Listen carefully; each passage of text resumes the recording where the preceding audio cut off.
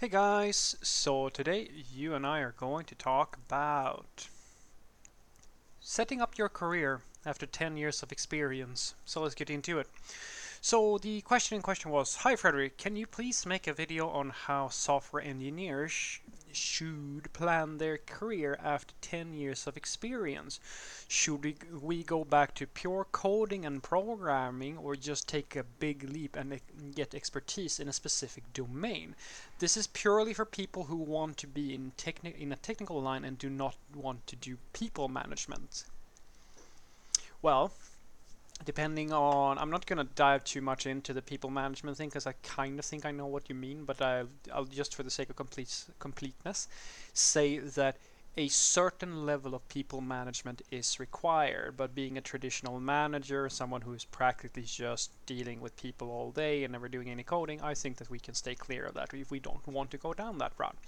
Now, if you have 10 years of experience, also that you've been doing this for long enough, that you will have mastered at least one area of software engineering.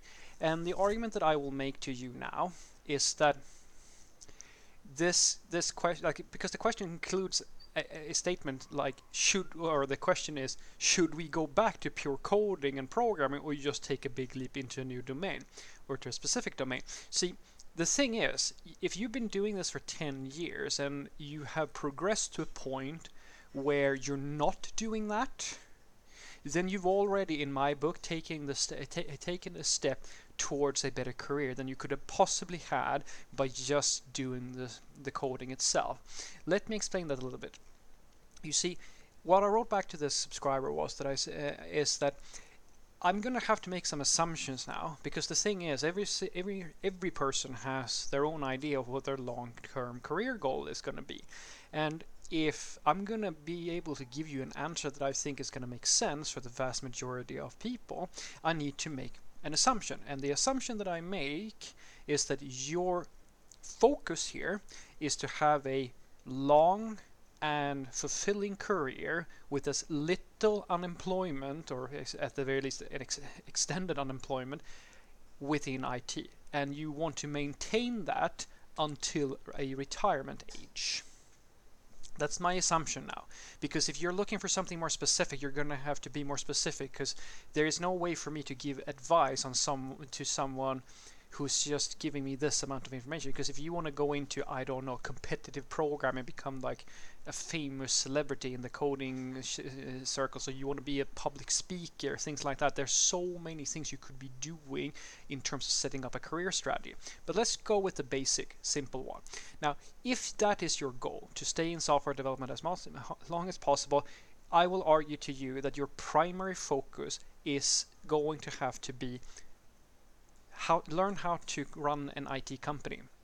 Now, when I say learn how to run an IT company, I don't mean learn how to become a manager and learn how to deal with stakeholders and like that. Stakeholders is a part of it, but programmers and becoming a human resources type of character, that's not what I'm talking about. I'm not talking about being necessarily a tech lead or anything like that. What I'm saying is that you need to learn all the areas that make up a IT product. In other words, you need to be the true full stack developer, and that is going to include learning front end development, back end development, operations, and security. These are the four areas that you're going to have to master if you want to be practically 100, I would say 100% sure that you have the skills to work in practically any company that does any type of web development, and you will also have the skills to run your own company. You can start a freelancing gig, you can start a consultancy, you can take on practically any job if you have these four areas down. Now, on top of that, of course, things such as softer stuff like management and team leadership and stakeholders and all that good stuff comes into play as well. But these would be the core skills. So if you've been doing 10 years of development and let's say that you're weak in one of these areas, then I would start looking into those areas to see, all right, what can I improve in so that I get one of these, like these things that I'm missing, up to a level where I can actually, feel comfortable charging people money for for having me do certain things. Because as an example, if you're a pure backend developer and you have never worked in front end, that's not a deal breaker per se, but it's going to limit what you can do, what type of projects that you can work on, and what type of customers are going to want to hire you.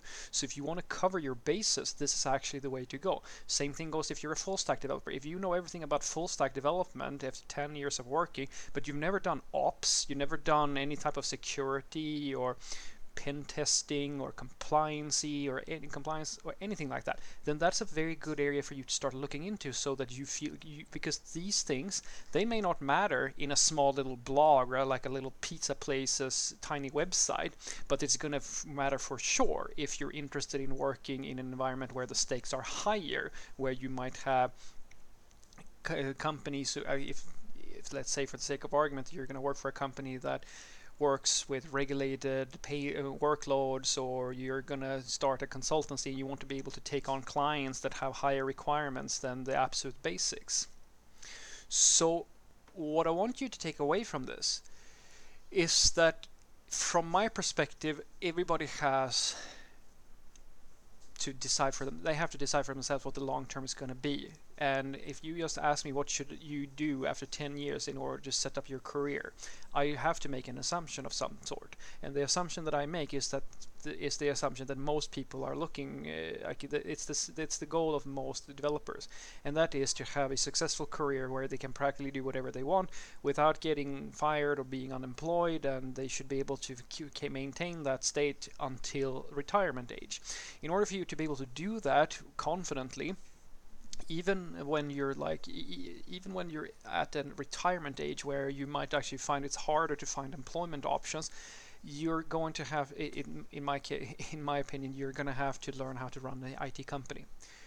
Because the reason is very simple. If you know how to run an IT company, you know everything that is required from every role, practically, for every single IT company that is hiring.